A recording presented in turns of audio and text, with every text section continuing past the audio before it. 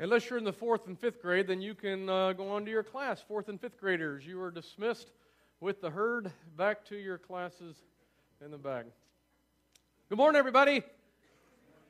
All right, we're going to conclude this morning the 4-week series we've been in entitled The Cost of Living. Just by way of review, the very first week of January, however you say that word, the month, we took a look back at 2009 and all the things that God did in the Living Stones Church, which we were stoked and excited for, and at the same time tried to take a look at 2010 and where we thought God was calling us by way of vision and plans. The next week, we talked then about money-wise, how that relates to us, talked about the budget for the church in 2010, set the budget and gave 3 phases, and with it gave 3 numbers, $5, $9, and $12. And what we challenged all those of you who are all in here at the Living Stones Church, that is, if you would give $5, $9, or $12 more in 2010 than you did in 2009, would allow us to move forward in 3 different phases of ministry we'd like to accomplish in 2010. If you did not listen to the message, go back to the podcast. You can find it via our website and take a listen to that, to some of the things and plans going on in 2010. And then we shifted and just started talking about discipleship and money, what it means to call Jesus Lord, and what that means for us then in all aspects of our life, but especially in regards to money and finances. And so we've been taking a look at how vital heart and money and how they go together, and why Jesus talks more about money than any other topic except for the kingdom of God, and why that matters for us. And that if we had to guess what Jesus would say based on his teachings, if he were to sit down with you face to face and just talk money, he would give us some principles. And so the next week we talk about principle number 1. I think that Jesus would have us to know that everything that is in our possession rightfully belongs to God. It's God's.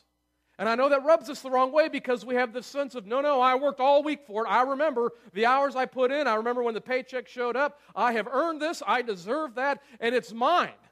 But if you step back for a moment and think about God's providential care and how you could have been born in any country in the world, but he placed you here and now, making you some of the wealthiest individuals on the face of the earth, in that we recognize it is all because of God, and he is the owner of everything that we have in our possession, and we are just the managers or the stewards of God's things. And all of Jesus' teachings and all of Jesus' parables have this concept in mind. God is the owner, we are simply the manager, and the end of his stories always has the owner coming back to take an account, to see the accounting, to see the books, and see what it is that we do with God's things. And you've got 2 options. Either one, you could use it all for yourself, your standard of living, your indebtedness, whatever it is that your heart's desires. Or 2, give the budget that God gave to us that we'd spend on ourselves. But in addition, there is a line item within our life that we use the things God has given us for his kingdom purposes and for the purposes of Jesus. Number 2, we talked about Jesus gave us another principle that said that our money should reflect that God is the greatest and most important thing in our life. And we talked about this as Jesus talks about Luke chapter 12, verse 34, that our heart and our treasure are intertwined and they're linked together, that there ought to be something by way of how we use money and think about money that should reflect from our hearts that God truly is the most important thing, the priority of our lives. And we talked about the biblical concept of what the Bible calls first fruits. And since most of us aren't into farming and don't really speak in that language, in the end, this is what first fruits is simply this: giving God the first and giving God the best. Now, the thing is, God doesn't ask to have the most. He doesn't say, I should be the largest line item in your budget. What he simply doesn't want is leftovers. He doesn't want to be the scraps. He doesn't want you to sit down with your personal budget and figure out anything else that you want and who you owe and what you'd like in terms of life. And in the end, if there's anything left, I'll give God my chump change. What he's saying is, no, I want to be first and I want to be best. And so it means we begin with him and then everything else flows out of that. This morning, I want to shift and talk about the third principle I think Jesus would give to us, and is the concept that our money should always be leveraged by love. That how we use money and how we think about money should always be leveraged by love, because Jesus is into love. Jesus is all about love.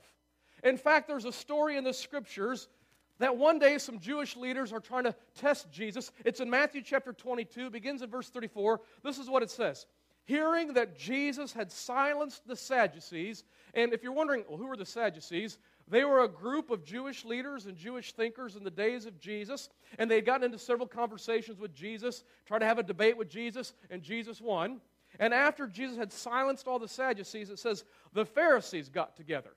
Now, if you're asking who are the Pharisees are another group of Jewish leaders and Jewish thinkers who were totally into the law. I mean, they loved the law. Their mindset was, if we, the people of Israel, could just finally obey the law and the commands that God gave us in the Old Testament, we would finally see God's favor and Israel would be independent and free from the Romans. That's what the Pharisees thought. So it's all about the law, keeping the laws, keeping the commandments, and they huddle together and they think to themselves, we ought to go ask Jesus what the greatest command is. Now the thing is, they think they're going to test Jesus and maybe even trick Jesus. They think that Jesus, a command is a command is a command, a law is a law is a law. They're all important. They're all from God. How could you say one is greater than the other? But Jesus has no problem. The moment the Pharisees come to test him, to trick him, this is what they ask. One of them, an expert in the law, tested him with this question, Teacher, which is the greatest commandment in the law? And I love this. Jesus doesn't say, well, let me think about this. In a moment, Jesus knows exactly what the greatest commandment is. He can take the entire Old Testament, over the 600 laws and commands that are in the Old Testament, and he boils it down to 2. And he has no problem saying, oh no, I'm totally for God's commands, I'm totally for God's laws, but if you want to boil it all down, if you want to strip it all down, it comes down to 2, and the very heart of it is love. Jesus is all about love, and so he responds very quickly with, love the Lord your God with all of your heart, with all of your soul, with all of your mind. This is the first and the greatest commandment. And then he follows it up by saying, and the second is like it, love your neighbor as yourself. All of the law and prophets hang on these 2 commandments. That's what Jesus is saying. He's got no problem. It's not just a command is a command is a command. These 2 have greater weight than anything else. In fact, they are the summation of all the other commands. If you will learn how to love God and love others, you'll get everything else right. If you could figure out how to put God first in your life, to love Him with all of your heart, soul, mind, and strength, and to love your neighbor as yourself, I'm telling you, everything else will fall into place. And so when they come to ask Jesus, He has no problem answering just like that. And what Jesus is giving us is, this is the filter and prism by which we view everything in life. Because there's things that we're going to go through and walk through in this life, things that we're going to encounter that I just don't have a book, chapter, and verse for you. That you're going to come and ask, hey, what does the Bible have to say about this? And the answer is going to be, well, about that specifically, nothing. But what we do have is this prism and filter to view all things, and it is love. Does this lead to greater love of God and to others, or less love to God and others? And so in those areas of life that we've got questions, let love be the filter. And that means in everything, the question is love. And so, does God tell us exactly how to respond to the person that cut you off as you're coming down Miami Street? No, but the answer is love. Does God give us a command on exactly what kind of Facebook status update we should have? No, but the command is love. Somebody give me an amen. Come on now, we're talking about Facebook status updates and love. This is the filter by which we view all things, including money. And in that, what I think Jesus would call us to is that reflected in money is that we are leveraging money through love. And there's several places that we can see this, a love of God and a love of neighbor, and how it gets flushed out by way of what that means by way of money and possessions. The first one of my favorite stories is in Mark chapter 14. Let me read you this story that takes place, where I think it is an excellent illustration of this idea of loving God, and in that leveraging our money for that sake. Mark chapter 14, here's the story. Verse 1, now the Passover and the Feast of Unleavened Bread were only 2 days away, which means everybody's excited. It's sort of like Christmas time in the first century, except they didn't really celebrate Christmas like at the time of Jesus. But I think it's like, the Passover is coming. There's going to be a big party, and all the Jews are going to pour into the city of Jerusalem. And so it's going to be it's just going to be crazy, but packed and full of excitement and expectation. 2 days away, and the chief priests and the teachers of the law were looking for some sly way to arrest Jesus and kill him. Okay, here's the behind the scenes. The leaders of the Jews do not like Jesus, and they can't just in the open, in front of everybody, arrest him or kill him. They're trying to think of, how can we do this in a way that no one will really notice? Because the jury is still out. Some people, they really like Jesus. They've been following Jesus. They at least recognize he seems to be prophetic, and it seems that we've seen him do miraculous things. And since the city was going to be full of people, they were worried about a riot. That's what it says in verse 2. But not during the feast, they said, or the people may riot. Meanwhile, Jesus is in Bethany, reclining at the table in the home of a man known as Simon the leper. And I love this. Picture in your mind, they're at the home of Simon the leper. They're about to eat a meal. And this way they did in the first century. They didn't sit down like in chairs at the table. When you ate, you would like recline and lay down. Isn't that awesome? I don't know where we went wrong with chairs. I'm like one step less away from a nap right there, like finishing up. I'm already there. So That's what it looks like for Jesus in the first century. So he's reclined, and he's eating, and he's at Simon the leper. Now let me just stop for a moment. Let me ask you, how do you think this man got that name? He was probably a leper. And if you know anything about leprosy, you know it is highly contagious, and in the first century you were considered unclean, and you had to isolate yourself and withdraw from everyone in society. You had to notify if you were ever out in public that you were unclean. No one could touch you. Could you imagine the intensity of loneliness and isolation that must exist for people who have leprosy? It was miserable. It was a fate that nobody wanted, and my guess is, even though it doesn't say specifically, my guess is Jesus healed him of his leprosy, and now Jesus is getting to eat with Simon the leper. So this is the setting. Jesus is in Simon the leper's home. They're about to eat a meal, and listen to what happens. A woman came in with an alabaster jar of very expensive perfume made of pure nard. And I have no idea what nard is, but it sounds disgusting. It sounds like lard. And I'm okay with that in cooking, but but apparently in the first century, nard was a big deal, and this woman walks in, and she's got a jar full of nard. She broke the jar and poured the perfume on Jesus' head. Now, what you don't probably realize is at this moment, around the table and in this house and in this room, there is a gasp of shock and horror that is taking place. Because this woman is violating every single societal norm, rule that exists in the first century. Women do not just interrupt these sort of dinner conversations, and women don't just come up and touch men or especially anoint men with such oil. It is seen as taboo and inappropriate, and this woman begins to violate all of those rules and all of those customs and all those societal norms. And I'm telling you, there was probably a hush that came over and maybe even a gasp as everybody was thinking to themselves, including Simon the leper. What in the world does she think she's doing? And you get a picture of her heart. And in a moment, all she knows is Jesus is at this table. And she knows by personal experience, so we know from other Gospels what this man Jesus has done for her life and what he has rescued her from and what he has saved her from. He has literally given back to her life. And she doesn't know when she's going to see him again, but at least at this moment, she's in the same house as this man, and she loves this man. Her heart beats with a great passion for this man because of what he has done for her and for her life, and all she can think about is getting to Jesus and giving an extravagant expression of generosity and love and kindness. And so she breaks open this jar of nard and pours it on Jesus to anoint him. And then listen to what happens in the background. Verse 4, some of those present were saying indignantly. See, that's how you get the tone, right? It's indignant. You got to get that attitude, right? It's not just what's she doing? No, I mean, they're like hacked off, indignant about what's going down. And they say to each other, what a waste. What a complete waste of all that perfume. And then they get like super self-righteous about what could have been done with this money. And they say, it could have been sold. It was sold for more than a year's wages. That's how much nard was in. Nard, I guess, is a big deal. I mean, that's how much was in this jar. How much do you make in a year? Just imagine an entire year's worth of wages is invested for this woman in this jar, and in this moment, she's pouring it all out on Jesus Christ. It's extravagant. It's offensive to those at the table, in more than one way, to see such extravagant generosity taking place. And so it says, they're going on about, hey, this could have been sold for more than a year's wages and all that money given to the poor, which just sounds so self-righteous. And it says they rebuked her harshly. Get the tone again. They're indignant. They're rebuking harshly. They're not offering suggestions. Hey, have you ever thought about? I mean, they're letting her have it. And then Jesus steps in verse 6, and he says this, leave her alone. And I love that. Could you imagine the hush whisper? Because they all thought they were in the right. Who does she think she is? And Jesus, the guest of honor at the table, says, leave her alone. Why are you bothering her? She's done a beautiful thing for me.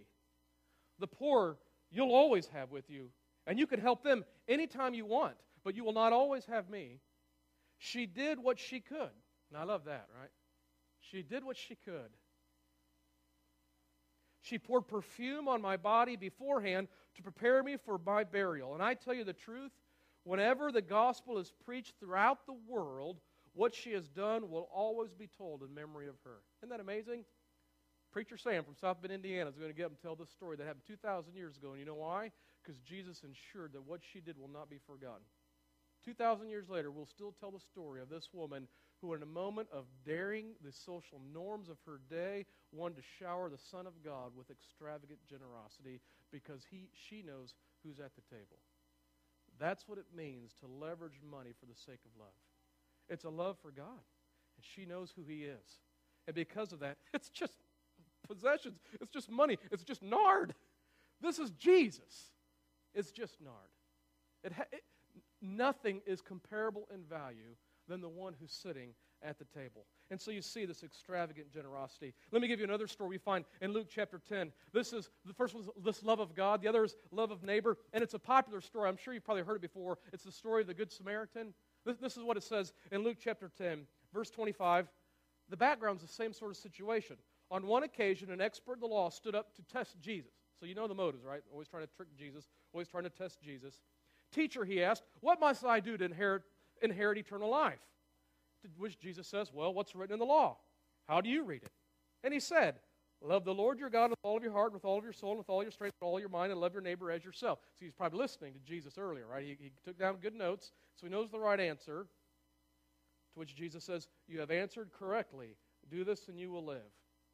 But then we get to verse 29, it says he wanted to justify himself, which is never a good thing, by the way. Just if you're ever talking to Jesus and you get that urge to justify yourself, just stop right there. It never works out. Don't ever try to justify yourself with Jesus.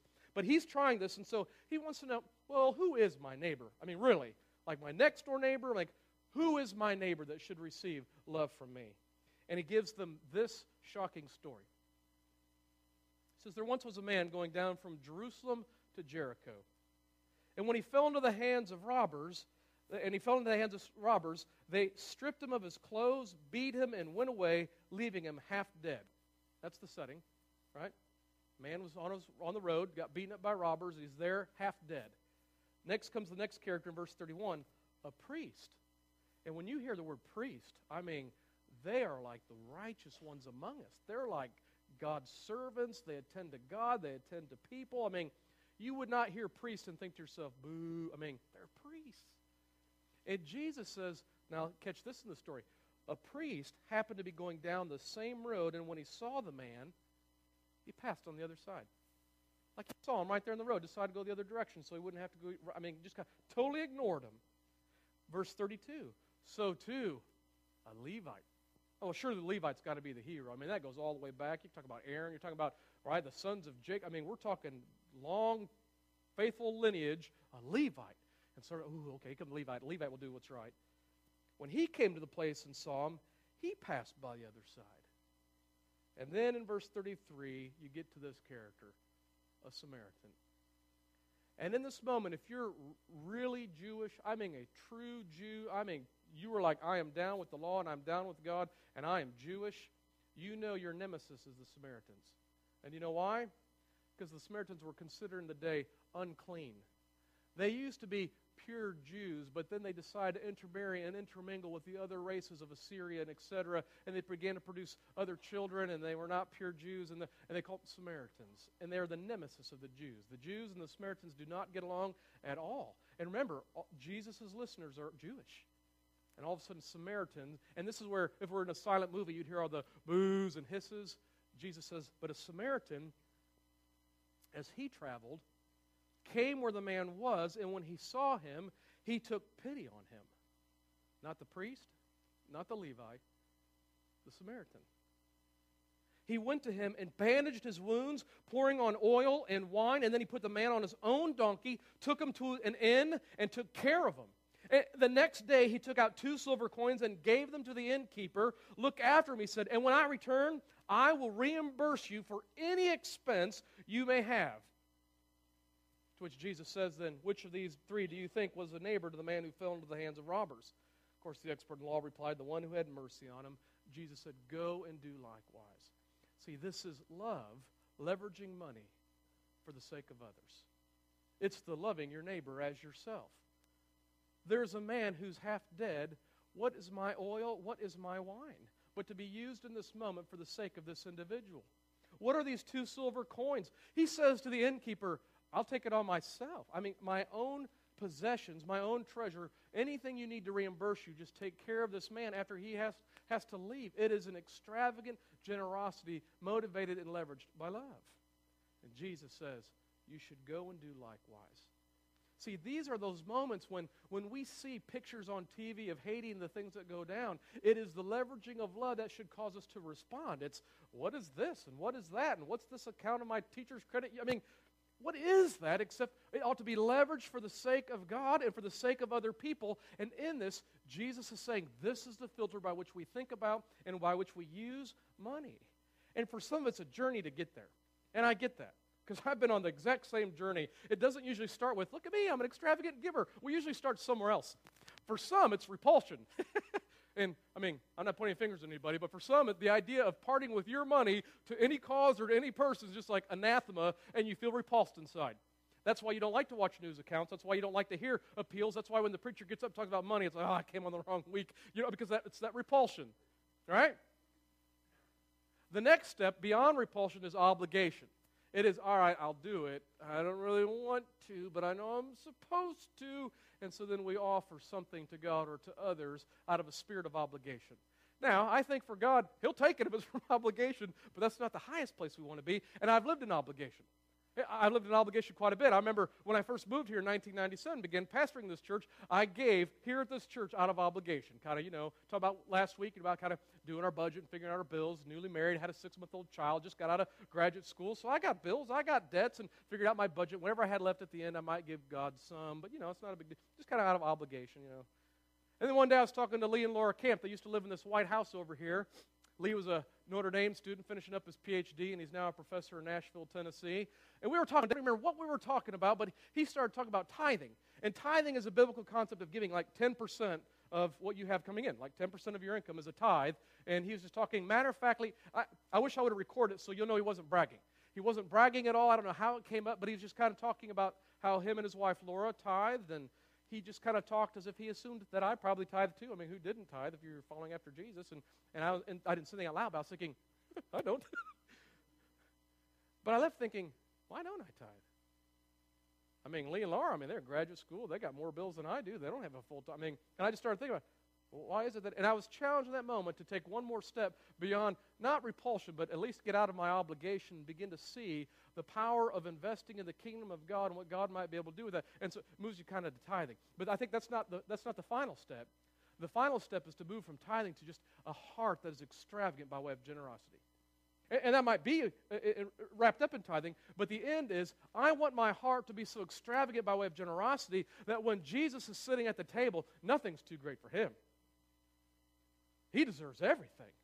That when I see people who are in need, when I see those who it just, this isn't my possession, but what is it, given the fact that you're in need and that you need help, that there's an extravagant generosity that comes pouring out of my heart in such a way that God sees my heart and it moves His own heart because He sees, now that is being leveraged by love. Because see, I can tithe and that has nothing to do at times with my heart. You know that's possible? To give a 10% to tithe and to do so and to be so totally detached from heart. In fact, Jesus encounters this same group called Pharisees one day. It says in Matthew chapter 23, verse 23, here's the situation. God cares about motive. It says, woe to you, teachers of the law and Pharisees, you hypocrites. This is Jesus talking. Just as a side note, if you're looking to win friends, this isn't necessarily the way to do it. But Jesus looks at these Pharisees and He calls them a bunch of hypocrites. And why? Because they were tithing a tenth so religiously. Remember, they're the ones who think we got to keep all the laws, got to keep all the commandments, including the ones about tithing. And they were doing it to such perfection that they were taking even their spices, the minuscule spices, and dividing it so that a tenth could be given to the Lord. And so Jesus, I see what you're doing. You're giving a 10% of your spices like mint and dill and cumin. He says, but you have neglected the more important matters of the law. I see that you're tithing, but it is devoid from your heart. It's not coming from a heart that's extravagant in generosity. It's not coming from a heart that is devoted to the love of God and to the love of others. It's a heart that's all about you and your religiosity. And you've neglected because of it weightier things like justice and mercy and faithfulness. And He says you should have practiced the latter without neglecting the former. Jesus doesn't say, oh, tithing. Pfft. No, He says, you should have been able to hold on to tithing from a heart that is able to recognize that the most important things are justice and mercy and faithfulness. And if I were to summarize those three words, it would be this: love. You've missed love. And Jesus wants us to leverage money based on love. And amazing things can happen. In fact, 2 Corinthians chapter 8 talks about this idea of how heart is important. Motives are important. Where it's coming from is important. Paul has a real heart for the church in Jerusalem because he's Jewish.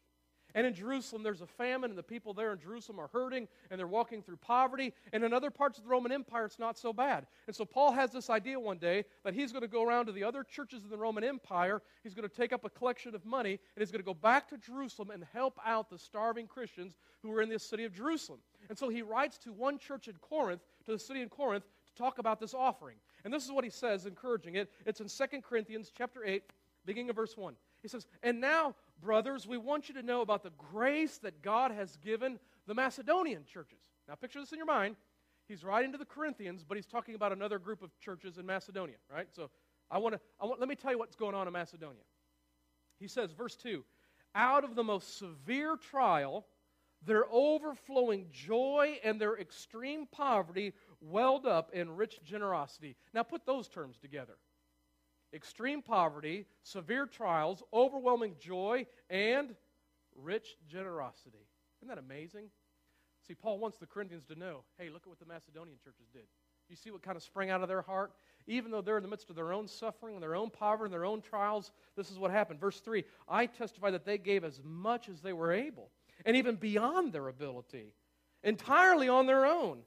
They urgently pleaded with us for the privilege of sharing in this service to the saints. And they did not do as we expected, but they gave themselves first to the Lord and then to us in keeping with God's will. So we urged Titus, since he had earlier made a beginning, to bring also to completion this act of grace on your part. But just as you excel in everything," now he's talking to the Corinthians, "you excel in everything, in faith, in speech, in knowledge, in complete earnestness, and even in your love for us, see now that you also excel in the grace of giving. I'm not commanding you, but I want to test the sincerity of your love by comparing it with the earnestness of others." Now, did you hear that? This is interesting to me. Paul says this is a test. It's a love test. What the Corinthian church is about to do by way of money will really be a test of the sincerity of their love.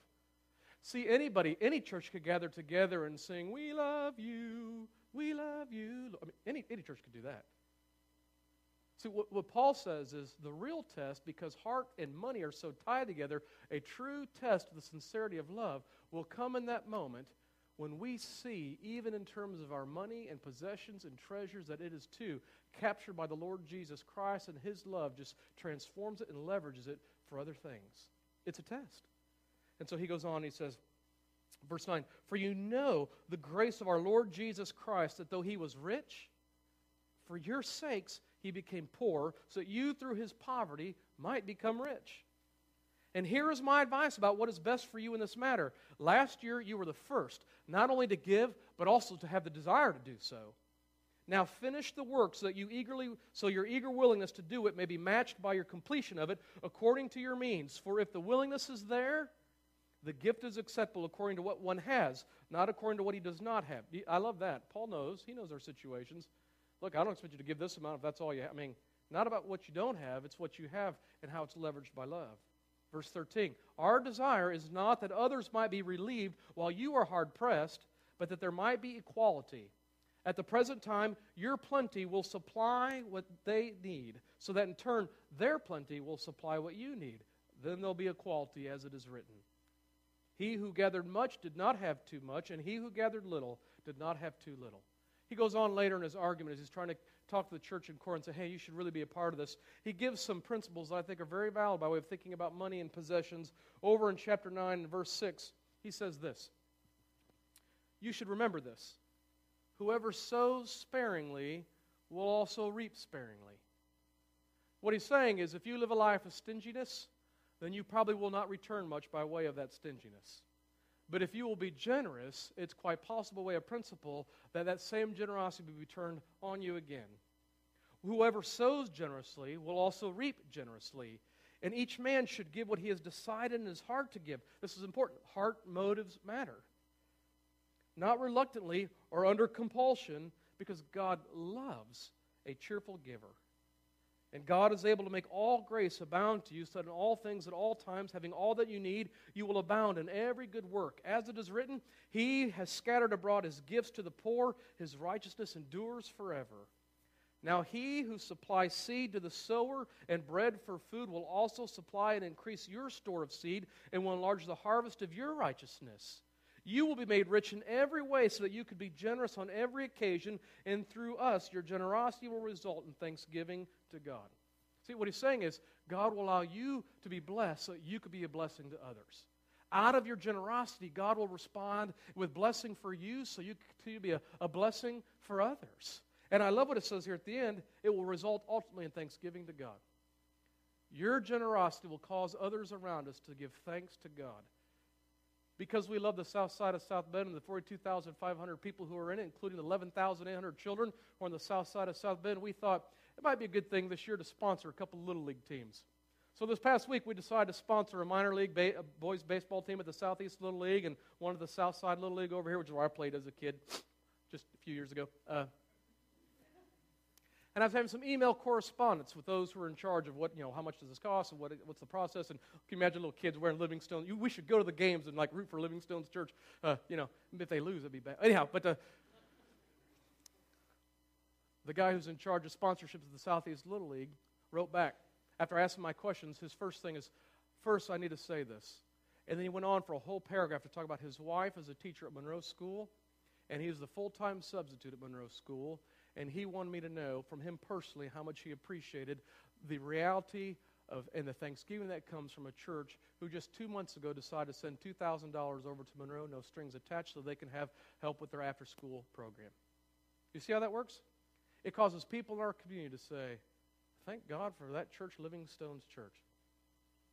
It happens when I get a letter this week from the pastor at the Broadway Christian Parish who received from us a couple $1,000 just a couple months ago, no strings attached, just to say, we want to bless you and support you as you serve the least of these in our community.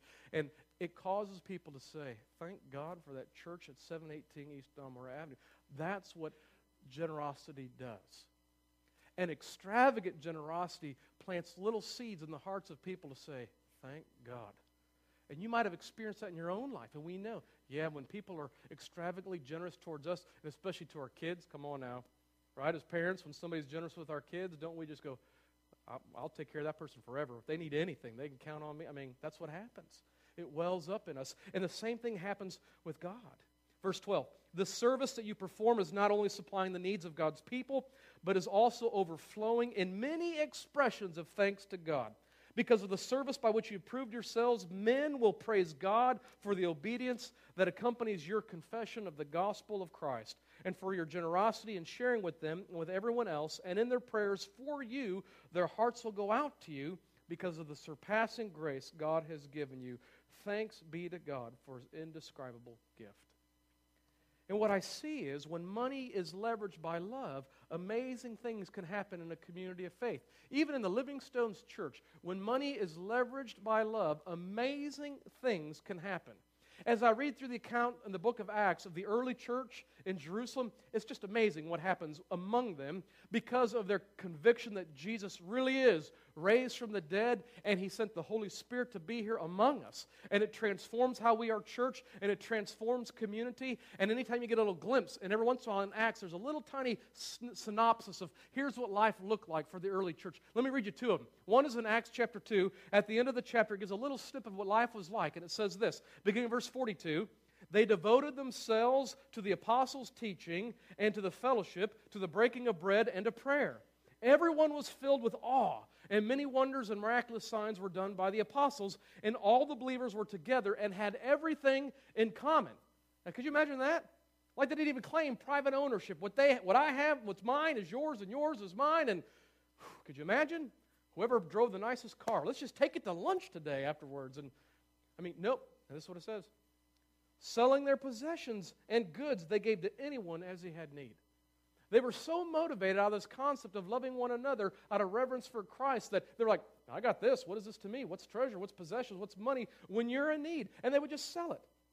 And there every day they continued to meet together in the temple courts. They broke bread in their homes and ate together with glad and sincere hearts, praising God and enjoying the favor of all the people. And the Lord added to their number daily those who were being saved. Just 2 chapters later, in chapter 4, you get another little synopsis. In verse 32 it says this: all the believers were one in heart and mind. No one claimed that any of his possessions was his own, but they shared everything they had. And with great power, the apostles continued to testify to the resurrection of the Lord Jesus, and much grace was upon them all. Listen to this, there were no needy persons among them. Could you imagine?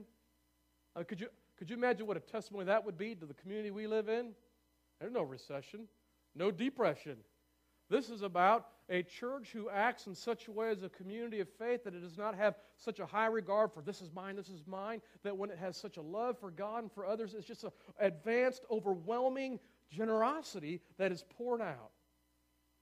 And from time to time, it says those who owned lands or houses sold them, brought the money from the sales and put it at the apostles' feet, and it was distributed to anyone as he had need. And see,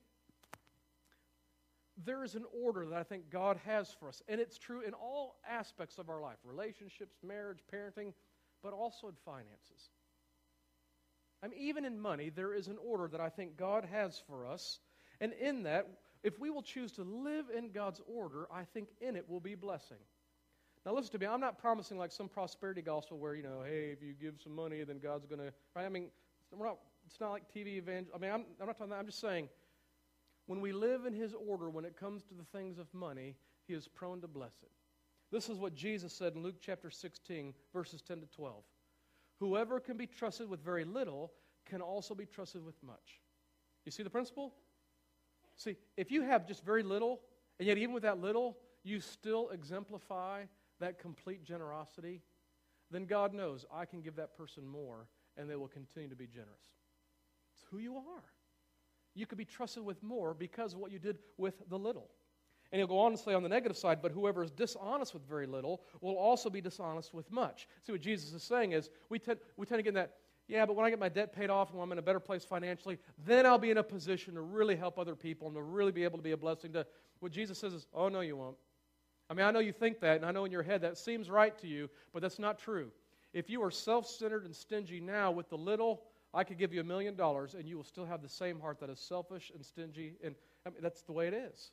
He goes on to say, so if you've been trustworthy in handling worldly wealth, who will trust you with true riches? And if you have not been truly trustworthy with someone else's property, who will give you property of your own? And here's the deal. In terms of this order of God, it is the only place in the Bible that we are ever given explicit permission to test Him. Like throughout the entirety of Scripture, nowhere do we have this open invitation of God saying to His people, you could test me on it. If you'll live in my order, let's see what it is that I'll do. Go ahead, try me. Just do it. So this morning what I want to extend you and offer to you is a dare, a double dog dare, to live in the order of God and to see what He does. This is where we can find this testing at. It's in Malachi chapter 3, and I'll close with this. Now, remember last week we were in Malachi chapter 1 talking about leftovers and giving God the worst leftover sacrifice, right? When you get to Malachi chapter 3, listen to his words in it. He says in verse 6, I, the Lord, do not change. So you, O descendants of Jacob, are not destroyed. I like that. Because I'm faithful, I'm not going to smite you. But ever since the time of your forefathers, you have turned away from my decrees. You've not kept them. Return to me, and I'll return to you, says the Lord Almighty. And you might ask, well, how are we to return? And this is God's response. Will a man rob God, yet you rob me? Which, of course, your next question will be, well, how are we robbing you, God? And He'll say this, in tithes and offerings. You are under a curse, the whole nation of you, because you're robbing me. Bring the whole tithe into the storehouse, that there may be food in my house. Test me in this. Did you hear this? What does God say? You try me. Test me. See if I won't work. Test me in this, says the Lord Almighty, and see if I will not throw open the floodgates of heaven and pour out so much blessing that you will not have room enough for it. I'll prevent pests from devouring your crops, and the vines in your fields will not cast their fruit, says the Lord Almighty. Then all the nations will call you blessed, for yours will be a delightful land, says the Lord Almighty. You just try them out. This is my challenge to you. It's a dare. live in the order of God and see what He does. Now listen, I'm not promising you, you've heard that language, right? If you sow a seed of $100, then in the next 6 months you're going to, right? Ed McMahon will rise from the dead and give you that check from the clergy. I'm not saying that. But I'm saying this. God will take care of you. He will provide for you. He will not let you go hungry. I have never once met anybody whose financial life was ordered under God and it led to their ruin. Not once. Even if it's just for the month of February, I would challenge you, attempt to live under the order of God in terms of your financial life, and at the end of the February, let's see if you're not better off then than you are at the very beginning. And it'll be a money-back guarantee for me. Okay, I may have gone too far on that one, but I mean, you see, that's the challenge. And what we want out of that is for our heart to be understandably tied in with our money, to know that really we recognize it's all His. And two, we want it to reflect that He really is our priority. And number three, in all things, we want to be driven by love in its use. Amen? Let's pray together. Father, we give you thanks that you are faithful to us in every way. So thanks for letting us get to talk for money, and that makes me a little nervous, and don't mind saying I'm glad to be transitioning after this week. But Lord, we don't want to let go of the reality that even with money, we know it's tied close to our heart, and because of that, it still needs to reflect that we love you and you are our greatest priority. And so would you allow us to take a step? It might be from moving from repulsion to obligation, or obligation to tithing, or tithing to be extravagantly generous, but we want to take another step to reflect, even with money, that we can love you and love others well, even in and through it. So Lord, just give us those opportunities and give us the faith to believe you. And so when you say to test you, I'm asking that we might take steps to truly test you, and in the end know you really are faithful and you really are good. And it is your kindness that leads us to that. It's in Jesus' name that we pray. Amen. Let's just sit and reflect for a moment on God's kindness.